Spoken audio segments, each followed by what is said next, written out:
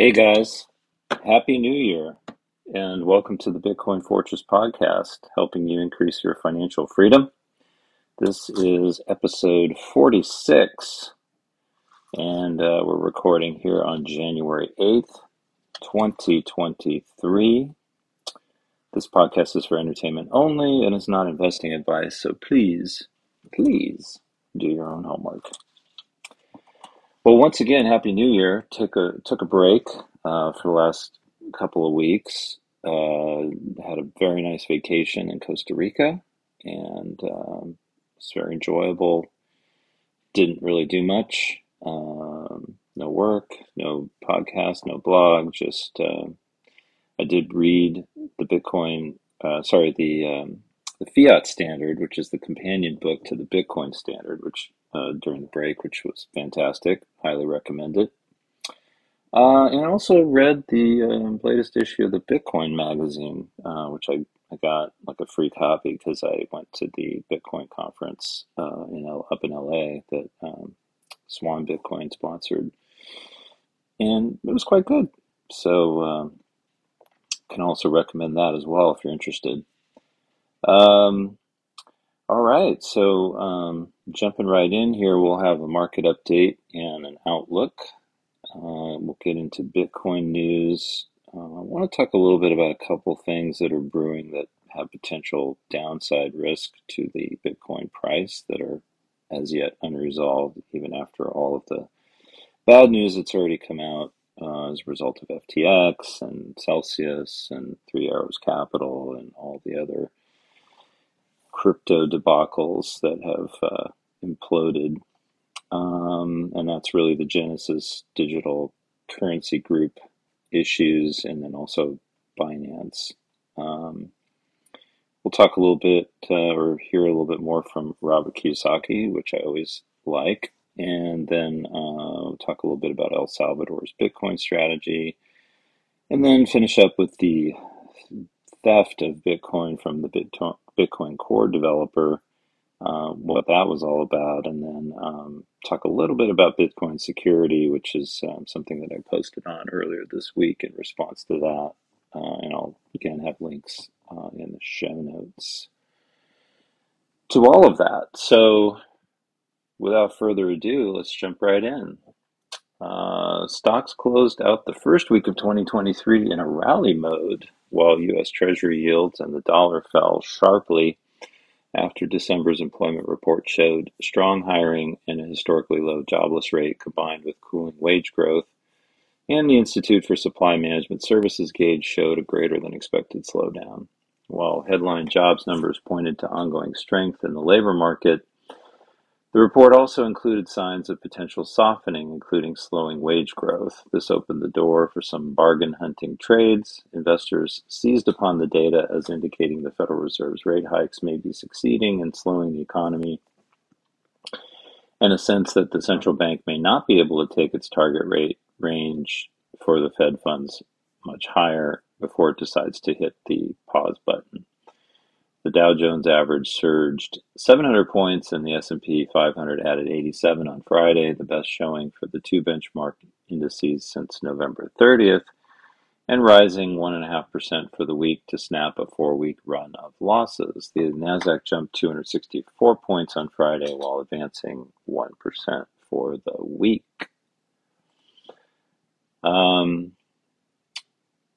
Looking ahead here, inflation will be in the spotlight next week with the CPI report for December due out on January 12th. The headline Consumer Price Index reading for December is expected to cool to 6.7% from 7.1% in November and be up 0.1% on a month-over-month comparison.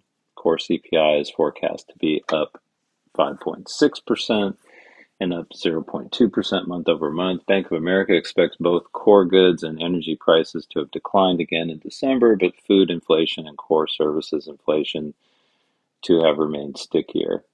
Oh, and by the way, Cardi B has a viral video that's going around where she's talking about groceries, and it's hilarious if you want to search that up. The focus from market watchers will be if the CPI update alters the consensus view that the Federal Reserve will hike interest rates by 50 points in February and another 25 points in March before going on hold at a terminal rate of 5% to 5.25%. The corporate calendar will have its first busy week of the year with the ICR conference in Orlando and JP Morgan Healthcare Conference in San Francisco. Expected to see waves of earnings pre-announcements and guidance updates. Meanwhile, the earnings season officially kicks off on Friday with major banks and financial institutions stepping into the earnings confessional. Wells Fargo, JP Morgan Chase, Morgan Stanley, Citigroup, and PNC Financial Services Group are all scheduled to release quarterly results. Also watch the airline sector with monthly traffic reports due in and Delta Airlines to lead off the earnings season at the end of the week. So there'll be a lot going on. I think the chief equity strategist over at Morgan Stanley thinks that this is the time where a lot of companies are going to reduce their guidance for the year, probably report disappointing earnings for last year, et cetera, which will be a result of, again, rising costs and, lower sales, et cetera. And so, he's predicting, I guess, that the market's got more downside before it bottoms, probably in the middle of next year. A lot of people are thinking that. A lot of people are thinking that the bottom's already in. So, I think you have to kind of find your own approach, but it seems like it's probably better to stay conservatively positioned, and wait and see what happens over the coming months before jumping in and into stocks, or really anything other than, I think, uh, gold or Bitcoin or silver right now, uh, until we have better information. But that's just my thoughts based on everything I'm reading and everything that seems to be happening. Could be wrong, have been wrong, but I'd rather hold a lot of cash right now and have some money at work, but not a lot at this moment. It's certainly in stocks, till we have better, I guess, better confirmation that things are looking up, which again probably won't be for a little while, or at least until and even after the Fed pivots. Honestly, it's uh, if you go back into history and you look at what's happened in the past, like in the 2008 financial crisis, real estate market, stock market continued to decline after the Fed pivoted, and because it takes time in order for those measures to affect the market, just like all the raising of rates hasn't really yet affected the markets because it all works with a lag, and that's important to understand. And so even when the Fed says they're going to pivot, the market might go up immediately after that and then continue to decline further until it finds its bottom, because the effect of that policy move won't be felt for 6 to 9 months to even 12 months later. The one data point I was listening to, it was George Gammon, or maybe it was a different podcast, but talking about how Lehman Brothers failed in the great global financial crisis a year after the Fed pivoted. So that tells you all you need to know. Okay, moving on to Bitcoin news. So the first thing we want to talk about is sort of this Genesis digital currency group issue, where they've basically frozen withdrawals. They're not paying interest on the coins that they've borrowed, and they're having some issues with some of their customers. In fact, Gemini, which is a crypto exchange that had a lot of their customers' money in those products, has been quite vocal. And so whatever ends up happening with Genesis and Digital Currency Group will probably have an impact on the price of Bitcoin and everything else for that matter. If there's Bitcoin that needs to be liquidated on their balance sheet, which again, we're not sure. When you look at FTX, it was quite interesting. They had no Bitcoin to sell, really. They just had huge Bitcoin liabilities, which means they were creating paper Bitcoin. Um, so when there's nothing to sell, there's no effect on the price, but it's troubling to see that there's that much paper Bitcoin out there, which tends to, you know, can suppress the price, I guess, because it can manipulate. But anyway, jumping right into this, then this is an article from CoinDesk. This was posted on January 2nd. Gemini co-founder accuses DCG's Silbert of bad faith stalling in 900 million locked funds dispute. Co-founder of crypto exchange Gemini has accused digital currency group CEO Barry Silbert of bad faith stall tactics as their respective companies lock horns over a business disagreement precipitated by FTX's multi-billion-dollar implosion late last year. Cameron Winklevoss blasted Silbert in an open letter posted to Twitter, alleging crypto broker Genesis Global Capital and its parent company DCG owe Gemini's clients $900 million. The letter alleges Gemini has awaited word on a repayment agreement for 6 weeks to no avail. DCG is also CoinDesk's parent company. Silbert responded, tweeting that DCG delivered to Genesis and Gemini's advisors a proposal on December 29, 2022, and has not had any response. Winklevoss also accused DCG CEO Barry Silbert of using $1.675 billion in money Winklevoss claimed DCG owes Genesis and using it for purposes that helped other DCG ventures instead of repaying creditors. You took this money, the money of school teachers, to fuel greedy share buybacks, illiquid venture investments, and kamikaze grayscale NAV trades that ballooned the fee-generating AUM of your trust, all at the expense of creditors and all for your own personal gain. Silbert responded, tweeting that DCG did not borrow $1.675 billion from Genesis. He also said DCG has never missed an interest payment to Genesis and is current on all loans outstanding. DCG does have a $1.1 billion promissory note related to liabilities from Genesis related to the Three Arrows Capital default, and in November, Silbert wrote in a note to shareholders that DCG had a roughly $575 million liability to Genesis Global that is due this May. Gemini Trust Company, which is co-owned by Winklevoss and his twin brother Tyler, paused redemptions on an interest-earning product called Earn in mid-November, a week after rival crypto exchange FTX filed for bankruptcy. The product offered investors opportunities to yield as much as 8% interest on their crypto by lending those digital tokens out to Genesis. Gemini's redemption pause came on the heels of Genesis' announcement that its derivatives business had roughly $175 million locked on now insolvent FTX's platform.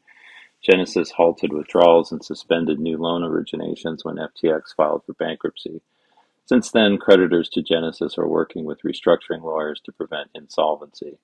Winklevoss's letter comes as his company faces major financial headwinds, including a lawsuit against the firm's Earn product alleging fraud and securities law violations, and a mob of angry Earn customers who have been unable to access their accounts. Neither Winklevoss nor Silbert responded to requests for further comment. So this is again is an example of another potential shoe to drop. We have an exchange here, Gemini, that's in trouble because their funds are locked on bankrupt FTX portfolio and significantly more funds on Genesis, which are, you know, not, essentially frozen, and lots of accusations going back and forth. So,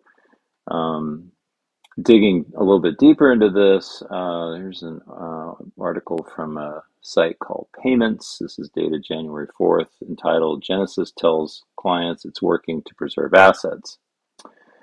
Genesis told clients it needs more time to fix its borrowing and lending intermediation business. We remain focused on finding a solution for our borrowing and lending intermediation business and reaching the best outcome for all affected clients, Genesis Global Capital Interim CEO Durar Islam said in a Wednesday, January 4th letter, adding that the company continues to work with advisors to evaluate options to preserve client assets and move the business forward. While we're committed to moving as quickly as possible, this is a very complex process that will take some additional time, Islam said in the letter. Genesis announced that in November that it was pausing withdrawals from its lending arm as a result of unprecedented market turmoil. Its trading arm, Genesis Trading, disclosed at the time that it had $175 million in funds locked in its FTX trading account. The lender was seeking a fresh capital injection of nearly $1 billion for its lending unit to help weather the turmoil of FTX's demise.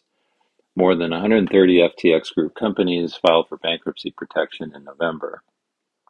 The parent company of Genesis Digital Currency Group stepped in to provide Genesis with $140 million in equity.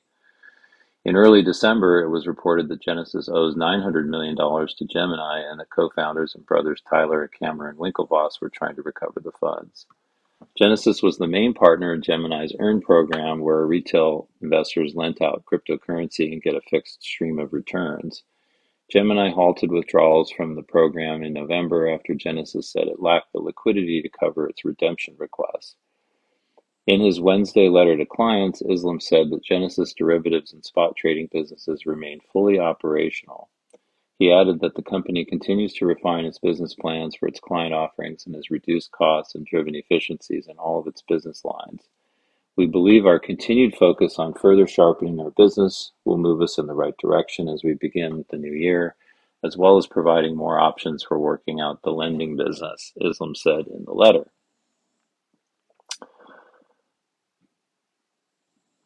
And then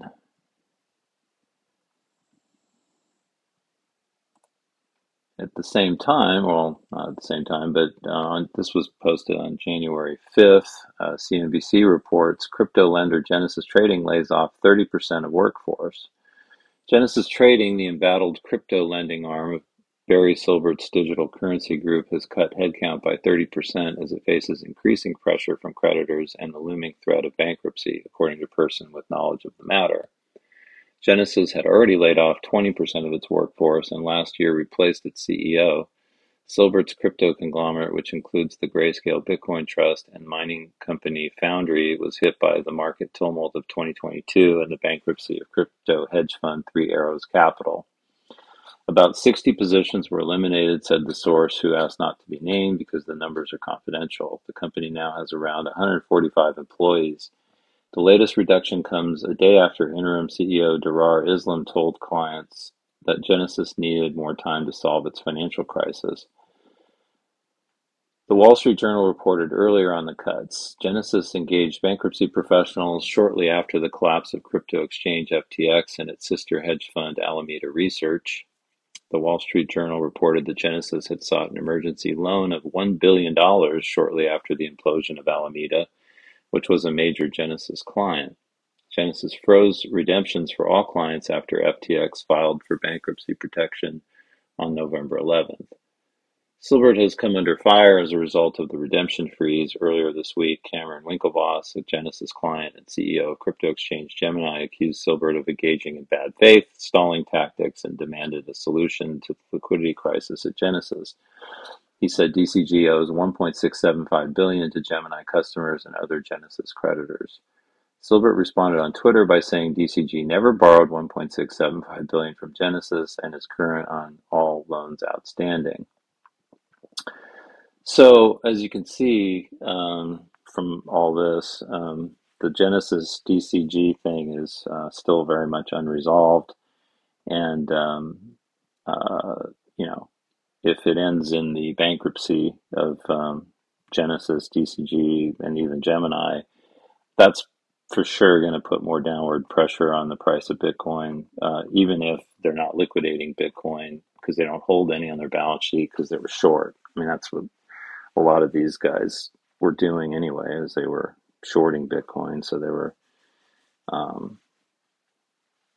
basically, you know, they have Bitcoin liabilities on their balance sheet, not Bitcoin assets. If they were long, they would have Bitcoin assets. They'd either be holding Bitcoin or they'd have contracts, forward contracts to buy Bitcoin.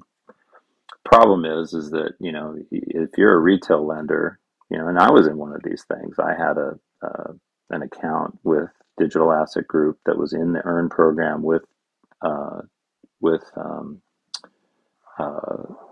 uh, Genesis. They were the counterparty, and they were paying, I don't know, 2%.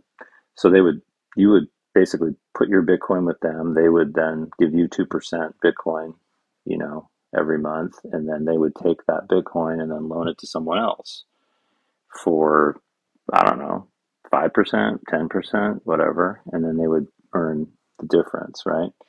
Well, who did they lend it to? What did they do with your Bitcoin? Well, they probably loaned it to someone else. So they were probably loaning, or they were trading with it. You know what I mean? And so maybe they're paying 8% to Genesis for the Bitcoin that Genesis is paying you 2% for, and then they're taking that Bitcoin and they're trading with it. So they basically just borrowed it. So they're only down the interest that they're paying. If Bitcoin goes up 10%, then and they sell it, they make a profit, and then they can pay back the loan, obviously. Um, and so that and then this rehypothecation of the Bitcoin could happen multiple times. So if you could create, you can have several different, a chain of Bitcoin transactions with your original Bitcoin.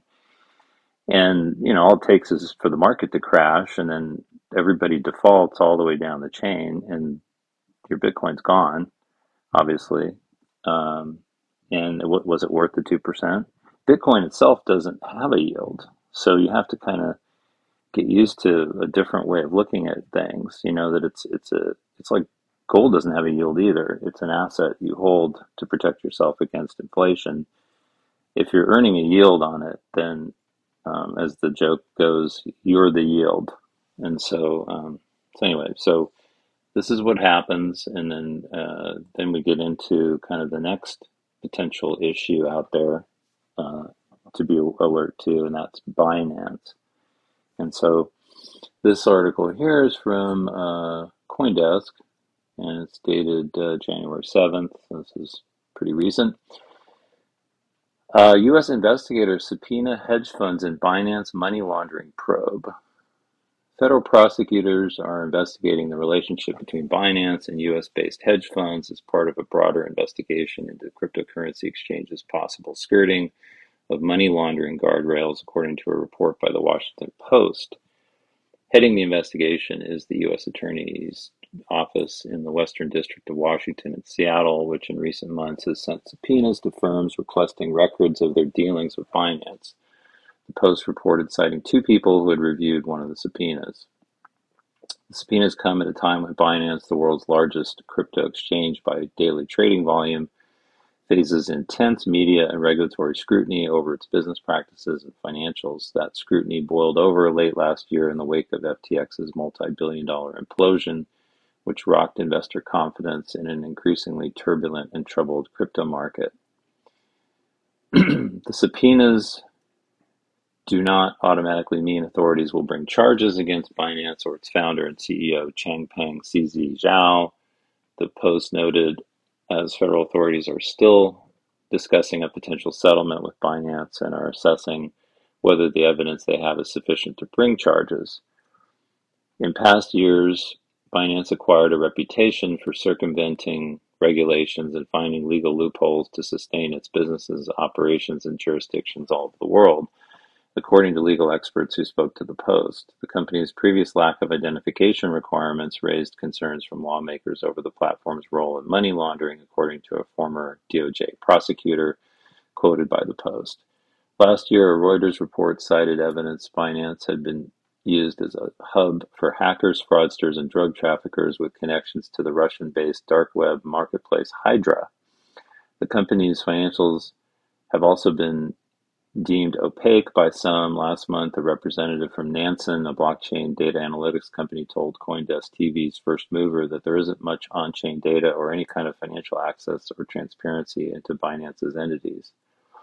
Recently, Binance has made efforts to increase its commitment to compliance, growing its security and compliance staff by 500% in 2022. Additionally, last fall, the company assembled a global advisory board chaired by Max Baucus, a former Democratic senator from Montana. Meanwhile, the exchange seems eager to improve its relations with the U.S. government, recently becoming active in crypto lobbying in Washington, D.C. So, again, just another troubling sign, I guess, if the government really wants to go after them. I think we all probably expect a lot more regulation in crypto and in crypto exchanges as a result of the FTX collapse. Um, and you know, disclosures for investors, probably a ban on initial token offerings because those were basically like raising stock without any rules or disclosures. Exchanges will have to be regulated probably. So Binance is, if they still want to operate in the U.S., which is a big market, they're going to have to play along with that. But it is troubling that um, uh, the government's going after them, and the U.S. government's going after them. And but again, they operate in lots of other places throughout the world. But obviously, the U.S. market is an important one to them. So we'll see how this plays out. Will they collapse too? Don't know. If they do, for whatever reason, um, maybe Binance Coin goes to zero or something like that. And then they have, margin calls and they end up having to file for bankruptcy like FTX did. Um, they don't have to be committing fraud in order to have a crisis of confidence. Then, that could also, again, put more downward pressure on Bitcoin. So I think a lot of people are just cautious right now. If you're dollar cost averaging, that's fine, but it's probably good to wait and see what happens with these two major issues in terms of how they resolve themselves and what ends up happening with the Bitcoin price. Obviously, if it goes lower, it's an opportunity to accumulate more. If it goes up, then oh well, you were wrong. But so far, Bitcoin seems to be trading pretty flat, which is great for dollar cost averaging at these levels. Moving on here, then, this is from Crypto News. This was published on January 1st. Rich Dad, Poor Dad author Robert Kiyosaki is buying more Bitcoin at current prices. Robert Kiyosaki, author of the best-selling personal finance book Rich Dad, Poor Dad, has revealed that he's acquiring more Bitcoin at current rates. In a Saturday tweet, Kiyosaki claimed that the Securities and Exchange Commission will crush most altcoins with its regulations, suggesting that this is why he's only bullish on Bitcoin at the moment. He said, "I'm very excited about Bitcoin. Why? Because Bitcoin is classified as a commodity, much like gold, silver, and oil. Most crypto tokens are classified as a security, and SEC regulations will crush most of them. I'm buying more Bitcoin." In an interview with CNBC in early October, SEC Chair Gary Gensler reiterated his belief that Bitcoin is a commodity, while most other crypto tokens are securities. "The law is clear on this. I believe, based on the facts and circumstances, most of these tokens are securities," he said at the time. In mid-December, the SEC also classified FTT, the native token of the now collapsed cryptocurrency exchange FTX, as a security in a complaint. The move stirred up speculations about whether other tokens of centralized exchanges are considered securities and what it could mean for those platforms. The agency noted that FTT was sold as an investment contract and benefited from a rise in demand for trading on FTX, such that any price increase in FTT would benefit holders of FTT equally and in direct proportion to their FTT holdings. It said the large allocation of tokens to FTX incentivized the FTX management team to take steps to attract more users onto the trading platform and therefore increase demand for and increase the trading price of the FTT token.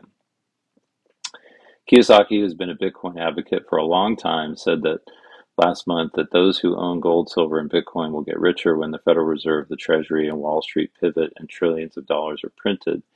Fake money savers will be the biggest losers, he said. In the wake of the FTX collapse, he said that Bitcoin may go as low as 10,000. As the dust from the fallout settles, he added that the sell-off could see Bitcoin drop to $10,000 to $12,000, but he will use the opportunity to stock up more coins. Kiyosaki's Rich Dad, Poor Dad is a 1997 book that advocates the importance of financial literacy, financial independence, and building wealth through investing in assets, real estate investing, starting and owning businesses, as well as increasing one's financial intelligence. It has been on the New York Times bestseller list for over 6 years. And I've read it myself, and I really like him. He's a little crazy sometimes, but I think he's right on about this, what's coming. Okay, next up we have, this is from Cointelegraph, published on January 6th. El Salvador's Bitcoin strategy evolved with the bear market in 2022. Cryptocurrency adoption has been on the rise in El Salvador in recent years, with the country becoming the first in the world to adopt Bitcoin as a legal tender. This landmark decision has attracted the attention of the global cryptocurrency community and has sparked discussions on the potential benefits and challenges of widespread adoption. El Salvador's controversial move with the cryptocurrency adoption would not have been possible if it was not due to President Najib Bukele, who garnered international attention after announcing the Bitcoin adoption plan and passed it into law. The legislation required all businesses within the country to accept Bitcoin as a form of payment for goods and services. As a legal tender, Bitcoin now has the same status as traditional fiat currencies, which worries other regulators, economic experts, and many everyday Salvadorans. The country's adoption of Bitcoin as a legal tender has made it easier for Salvadorans living abroad to send money back to their families in the country through remittances. Chivo Wallet, the official wallet of the Salvadoran government, claimed to have onboarded 2.2 million Salvadorans a month after declaring Bitcoin as legal tender. This could potentially increase financial inclusion for these individuals who previously relied on cash transactions or informal financial services. Every user who successfully downloaded the app immediately received $30 in Bitcoin. However, this massive adoption was not as smooth as hoped, as it was faced with numerous roadblocks, including missing funds, system issues, and disinterest from everyday citizens. Bukele also proposed the creation of a low-tax Bitcoin city at the base of the Conchagua volcano, which would power the city's infrastructure and crypto mining operations. The project would be funded through the sale of $1 billion worth of bonds known as Bitcoin bonds or volcano bonds, which have an annual interest rate of 6.5% and are intended to be in effect for 10 years.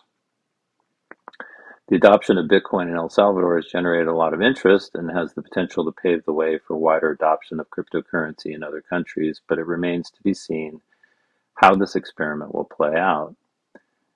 El Salvador's decision to make Bitcoin legal tender has caused concern amongst its citizens due to the cryptocurrency's volatile nature and the uncertain success of the plan. While some parts of the implementation of Bitcoin as a legal tender went according to plan, many didn't, which resulted in some unintended consequences. El Salvador's credit rating and ties with the International Monetary Fund have suffered as a result of Bitcoin adoption. Local borrowers have been forced to charge higher interest rates as investors have become less willing to lend to the nation. Moreover, due to the significant risks to financial and market integrity, financial stability, and consumer protection, the IMF advised El Salvador to revoke Bitcoin's legal tender status due to its volatility, as well as its usage in fraud and other criminal activities. The World Bank has also raised worries about the negative environmental effects of cryptocurrencies that El Salvador's Bitcoin strategy has brought to light.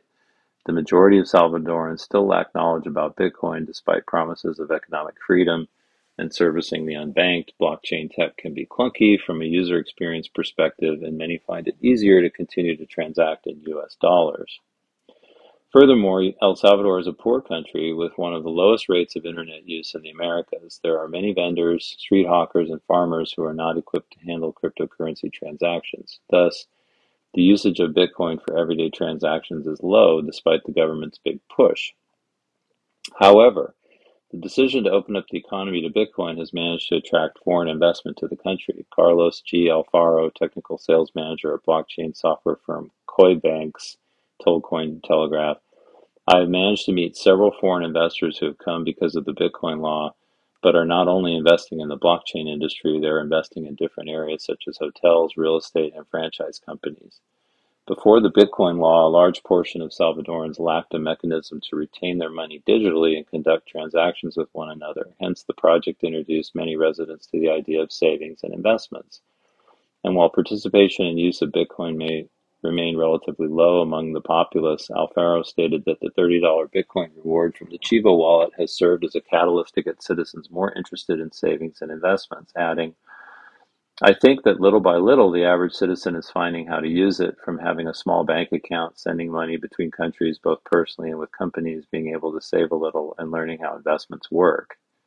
The country's investment strategy has also become more moderate. The country has bought Bitcoin 11 times at different amounts and purchase prices based on tweets posted by Bukele himself. The latest such purchase was 80 Bitcoin for $1.5 million on June 30th, 2022.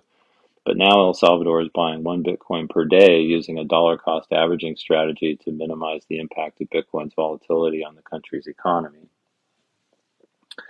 Demand for Bitcoin in El Salvador is still present, and with the announced plans to build a Bitcoin city, the country hopes to continue to attract Bitcoin investors in the years to come. In 2023, El Salvador is expected to expand its administrative capacities for dealing with cryptocurrency use in its economy, including addressing any possible criminal activities.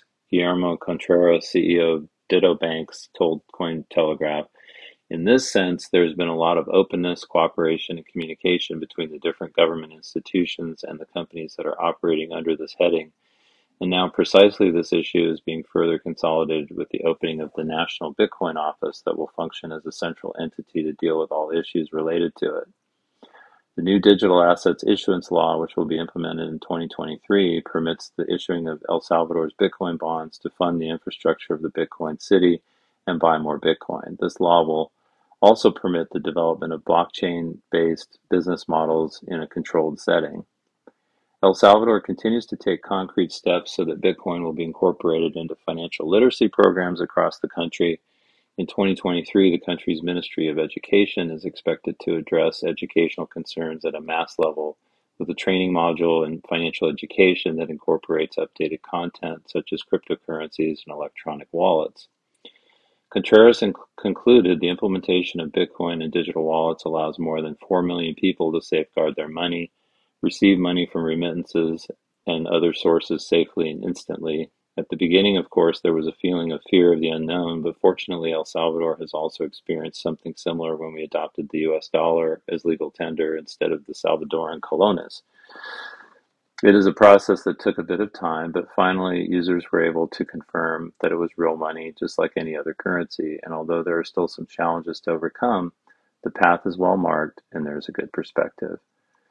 So this was probably one of the most balanced articles that I've read on what's going on in El Salvador. It does point out the negatives, but also the positives. And I think, it's good to see that type of reporting. And I think, obviously we wish El Salvador luck in the new year. And they seem to be headed down the right path.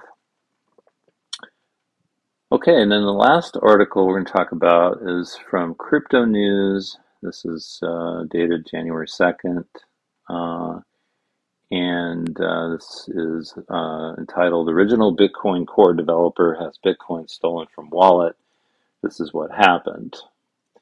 So core Bitcoin developer Luke Dash Jr. has revealed that he has lost almost his entire stash of Bitcoin after his PGP, pretty good privacy key, was compromised just before the new year. In a Sunday tweet, the developer said his PGP key, a common security method that uses two keys to gain access to encrypted information, was somehow compromised by hackers, resulting in the theft of more than 200 Bitcoins, worth over $3.5 million. In response to a Twitter user who asked Dash Jr. if he had any thoughts about how the attackers might have gained access to his key, he had, quote, no idea.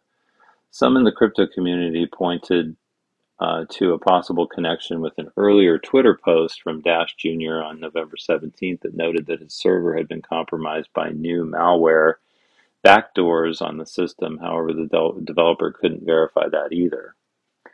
Meanwhile, Dash Jr. advised the Bitcoin community not to download Bitcoin Knots, a combined Bitcoin node and wallet that ensures Bitcoins you receive are both real and really yours until this issue is resolved. He said, "Do not download Bitcoin Knots and trust it until this is resolved. If you already did it in the last few months, consider shutting that system down for now." According to his LinkedIn profile, Luke Dash Jr. has been a Bitcoin Core developer since 2011. He also reportedly has over 23 years of programming experience. In a comment, Binance CEO Changpeng Zizi Zhao said he is saddened by the incident and offered support. He also mentioned that self-custody comes with certain risks as users need to protect their private keys from theft themselves. He wrote, "Sorry to see you lose so much. Informed our security team to monitor. If it comes our way, we will freeze it. If there's anything else we can help with, please let us know. We deal with these often. We have law enforcement relationships worldwide." The incident once again ignited a debate around self-custody, which became a hot topic after the collapse of FTX last year. Joe Visani, the CEO of Lunar Crush, a platform that provides social listening analytics for cryptocurrency investors, claimed that the loss is insignificant compared to billions lost to centralized exchanges. However, the crypto boss mentioned that the majority of self-custody losses are not reported. He added that not all crypto exchanges are FTX and not everyone in crypto is like Sam Bankman-Fried, the disgraced founder of the exchange. He said SBF does not equal all centralized exchanges, as Madoff does not equal all stockbrokers. Very interesting. Okay, so moving along then, we're going to talk a little bit about Bitcoin security. Um, my inspiration for this, again, was the tweet that Luke Dash Jr. sent out, and then we just talked about it a little bit in this last article.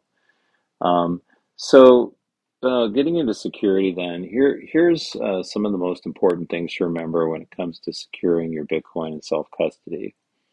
Um, Number one, you should use a hardware wallet. Hardware wallets are physical devices that store your private keys offline, which makes them much more secure than software wallets, which are again self-custody, but they're maintained online or on your phone or whatever. Example of a software wallet might be, Moon Wallet or Strike or some of those other ones. Enable two-factor authentication on exchanges where you purchase Bitcoin or have collaborative custody arrangements. So this adds an extra layer of security to your wallet by requiring you to enter a code generated in an app in order to access your funds. Number three is use strong, unique passwords. Make sure to use strong, unique passwords for your hardware wallet and any accounts associated with it. Avoid reusing passwords and consider using a password manager to generate and store your passwords. Number four is really important. Keep your hardware wallet in a secure location. Don't leave it laying around. Make sure to store it in a secure location like a safe or a lockbox. Number five, keep your software up to date. Make sure to regularly update the software on your hardware wallet to ensure you have the latest security fixes and features. Number six, enable PIN code protection. Most hardware wallets allow you to set a PIN code that must be entered in order to access the device. Make sure to enable this feature and choose a strong PIN code. And then last but not least, number seven, don't share your private keys. Your private keys are keys to your Bitcoin. Make sure to keep them safe. Never share them with anyone. By following these best practices, you can help ensure your Bitcoin is secure in self-custody. And if you're interested, I wrote an extensive post on security a few months ago, and I put a link in the article that I'll also link in the show notes. Bottom line is, although there was a lot of drama about this on Bitcoin Twitter when it broke, when you just kind of cut through all the noise, you don't really have to be a genius to have good security.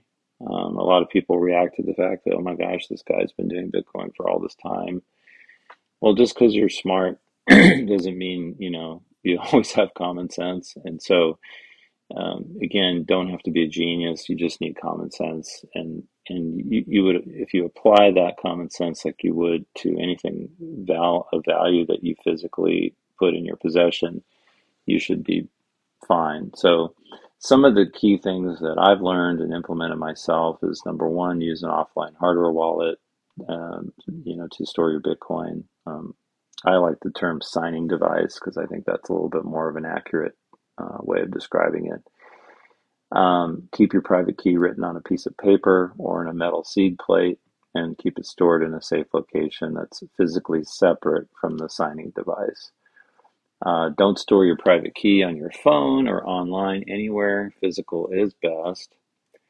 If you have a large amount of Bitcoin, I would consider a multi-signature collaborative custody solution. I use Unchained Capital, but there are others out there. It's significantly harder to compromise than a single signature, and in the event one of your keys is compromised for any reason, you could still move your coins because it's 2 out of 3. If you use collaborative custody, the two of the 3 keys required to move your coins, you will need 2 signing devices, and you need to make sure you keep the private keys and the signing devices in ideally 4 separate locations to enhance your security. I think working with a good Bitcoin native collaborative custody provider has other benefits, including continuing education. A lot of them offer off-platform multi-signature wallet recovery, which is really important because if their site goes down, they go out of business or whatever, you have to be able to recover your multi-sig wallet and be able to move your coins. And Unchained Custody actually has an open source tool for that they actually provide training on, and you can download your public keys to it, and then you can restore your wallet anytime, anywhere. They also do key checks, which helps you make sure that your signing devices are valid and still functioning, which is really good. And then also they offer other financial services, Bitcoin purchases, loan, direct into your multi-sig wallet, or loans in the future if you don't want to sell your Bitcoin and need cash. So those are all good reasons to work with a collaborative custody provider. Okay, well, that wraps it up. Thanks for listening to the podcast. If you enjoyed the show, please like and leave a comment. Also, don't forget to subscribe on your favorite podcast app so you don't miss an episode. You can also follow my Substack at bitcoinfortress.substack.com, and you can follow me at Twitter. My handle is at Nick Reichert. I will talk to you all next week. Bye for now.